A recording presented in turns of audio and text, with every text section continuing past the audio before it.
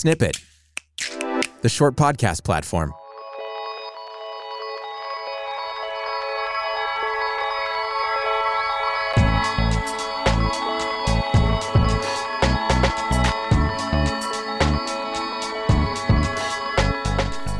Welcome to The Awakening Code, a new show from Snippet featuring conversations around the process we call awakening and living more consciously and on purpose. This week, we're thrilled to be joined by physicist and author Menas Kafatos to discuss the physics behind spirituality and perception, among other topics. Menas starts us off with a discussion about his book, You Are the Universe. So when we say you're the universe, it has double meaning. One is that actually you are everything there is, and we can talk about the physics or the mathematics behind it. At a more elementary level, it is what it is because we experience it.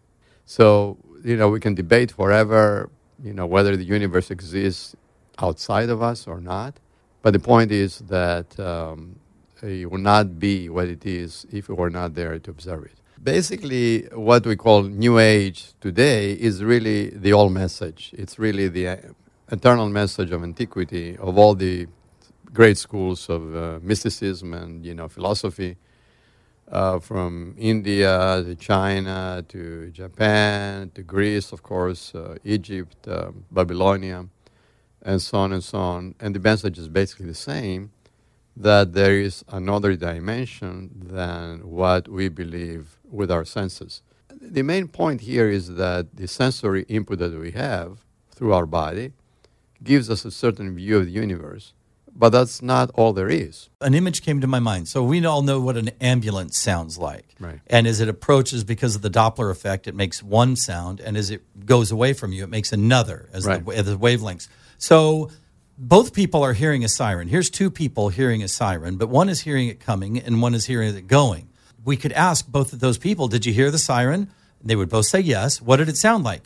They would come up with two completely different answers, and they would both be correct. So it's kind of getting us back into the perception is everything. Right. Both people heard the siren, but because it was either approaching or leaving you, they heard a different sound out of the same source. You don't need quantum physics for that. That would be the theory of relativity. And what we are saying in the book here is let's build the science, extend it to everyday life based on quantum mechanics. But it's based on hard, quote-unquote, hard science. It's not woo-woo no. or New Age stuff. It is based on hard science. And your unique angle is you're taking physics and you're combining or cross-pollinating it with spirituality, which is what we talk about on the show. We don't want to throw the baby out with the bathwater either way. We don't want people to say, just go down the spiritual path and forget what we've learned about science, and don't accept only science and think there's nothing like a spiritual dimension. And your work is sort of challenging us to integrate. Correct. Yeah. So the challenge has to do with the human mind. I always love to pick on the human mind. I'm talking about the human mind and not the big mind, not the universal mind. Because the human mind likes to divide things and to give black or white answers. It's either this or that. Well, in the quantum world, it is both and neither. Mm-hmm. It is yes and or no. And the human mind immediately kicks in and says, no, that's impossible. It's got to be one or the other. And our entire society is based on this dichotomy of yes or no. And it's not just black or white. It is black and or white, which means gray. It's also gray. It's somewhere in the middle. And, that actually is a quantum phenomenon, but also you find it in the theory of relativity. What about time? How do you explain that? I would like to, actually, when I talk about time, to go back again to essentials. Every time, no pun intended, we have to go back to we have to go back to essentials. So imagine that you're a creature in a deep sea, very, like Mariana, the trench, right? Right. The deepest part of the Pacific Ocean, Mariana Trench. So you are in the Mariana Trench. There's absolutely no light that reaches down there. But apparently there's some creatures down there, some really very deep sea creatures. Maybe not all the way to the bottom, but anyway, they're very deep. You have never seen the light of the sun. Never. You've never seen the light of the moon. You've never seen stars. What kind of time will you experience in the Marianas Trench if you were down there? You're not going to think of a day and night. You're not going to think of 24 hours. You're not going to think of a month, lunar month. You're not going to think of a year. Okay? Now, I just mentioned 3 units of time. Day, month, and year. Those are very much surface of the earth time ideas. So right there we know that time as we see it breaks down. So this is, I think anybody can follow that, right? So what we say time perception is species specific, what Deepak and I call species specific. In other words, it is a human Homo sapiens specific idea of a change that we call time. So right there, you see that actually time is not universal. It depends on the surface of the earth. It depends on us having 2 eyes, being able to see light from the sun, blah, blah, blah. The lunar cycle, waking up and falling asleep, all these things. And we put it all together and we call it time. But it's just a bunch of experiences. So time is really boils down to a bunch of experiences that then the mind connects them together and says, oh, that's the passage of time. But did anything that I just say, you see time? No, it's just a bunch of events. You know, the sun rises, the sun sets. The moon rises, the moon sets. You know, we have the phases of the moon that take 27 days, right, et cetera, et cetera. And, you know, then you have the lunar month, and then you have the solar year gone around 365 days, 365 point something, 0.4 days, whatever it is. And we call that the solar year. But if you were in Mariana Trench, you would have no idea what I'm talking about. Right. So time is not just relative, but it's specifically tied to us as human beings. We start getting into the big questions of what was before the Big Bang.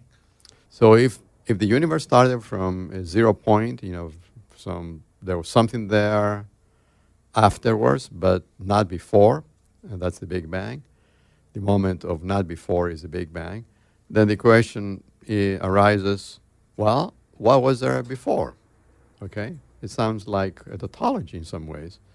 But if you think about it, actually, the question, we don't say that in the book, but if you really think about it, the question makes no sense because before the Big Bang, if the Big Bang was the beginning of everything, before it doesn't make any sense because there was no time. And actually, in the book, we talk about time and the origin of time and all of that.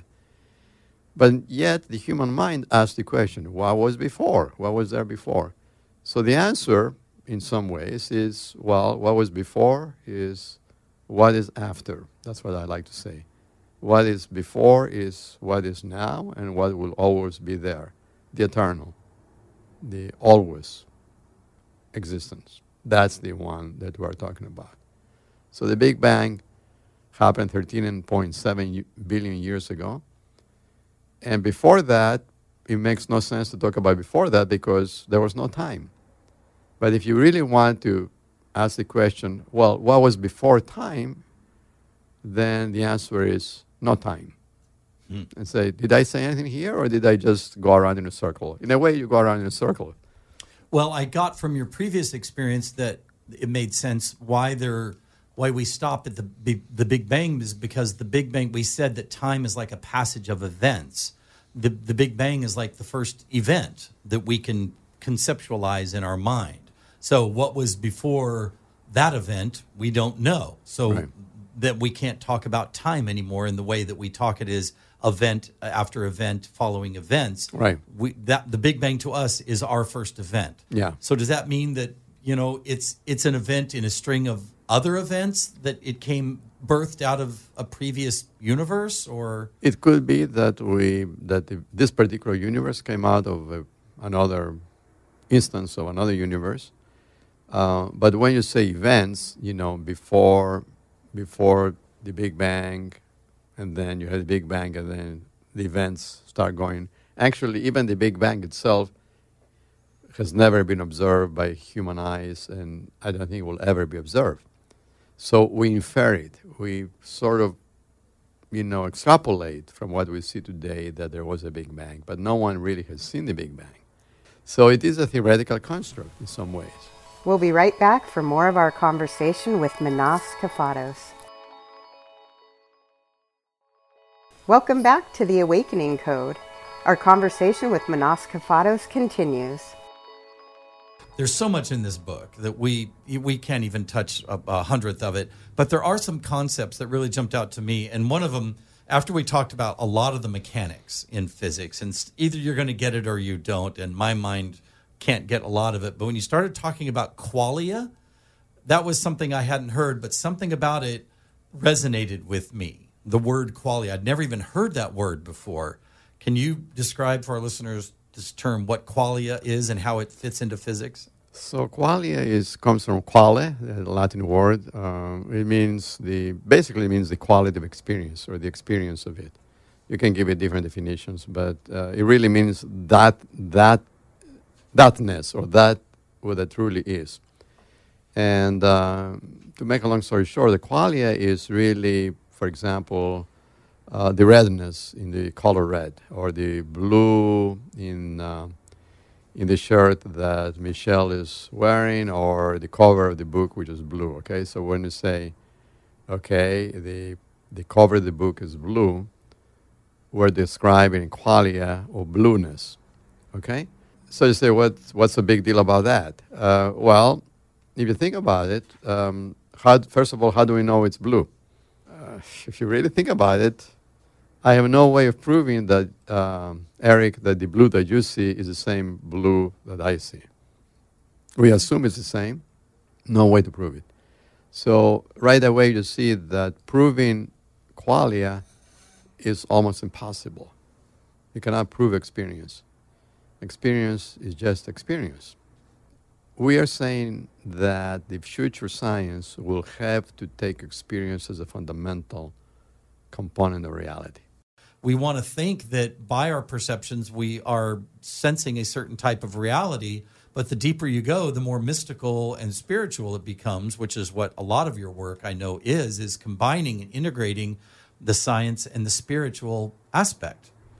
And that's, I guess, what we're bringing the whole conversation back around to again. Yeah. And we should all be okay with it, and each person's okayness with what spirit science looks like to them, because it's never the same identical thing for anybody. We have to remember where science came from. It came from the ancient schools, mystical schools. In the case of Greece, it was the Pythagoreans. And, of course, in the case of, before that, it was the Egyptians and the mysteries and the pyramids. Today's science is much more mystical, quote-unquote, than people make it to be. And so science is nothing more than a system of knowledge.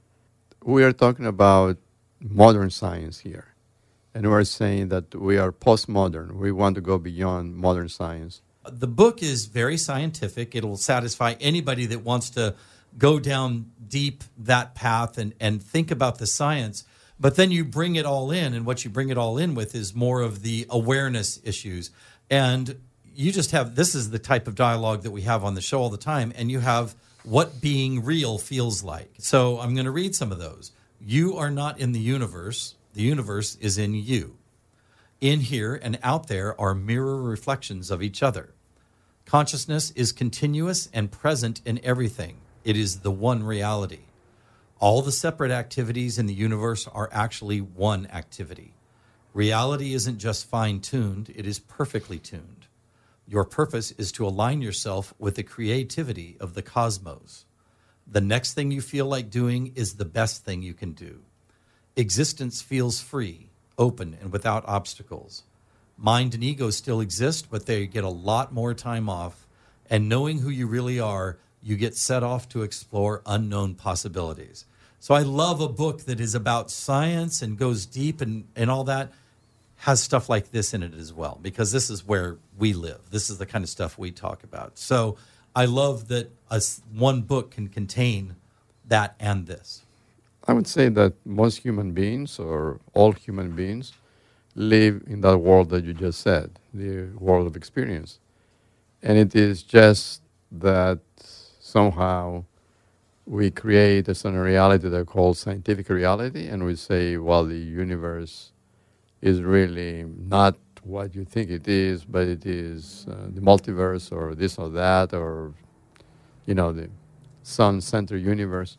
But they are all concepts. They're all models of reality. And the model is not the same thing as reality. I mean, I'm intrigued by the idea of dreaming, that we have almost as many sleep hours as we do wake hours, and we set our minds free, and it just invents things. I mean, invents entire realities, and in our dream state, we can literally do anything we want. Right. And I'm intrigued by why do we dream, I guess. It's like, how critical is the process of dreaming? Oh, the process of dreaming is very critical. Actually, the process of deep sleep is even more critical. If we don't have it, we get sick and die. We have to dream, and we have to have a deep sleep. And if we don't sleep 7 hours, 6-7 hours at least, then we get Alzheimer's. So we really have to sleep. And it's very, very crucial that we rejuvenate our body by falling asleep. Thank you so much for coming down. Thank you. My head, I'm just like, we were talking about quantum mechanics and all kinds of cool stuff with physicist Menas Kafatos. Thank you for tuning in to The Awakening Code. Next week, we speak with Ascension teacher Lori Ladd, and we hope you'll join us then.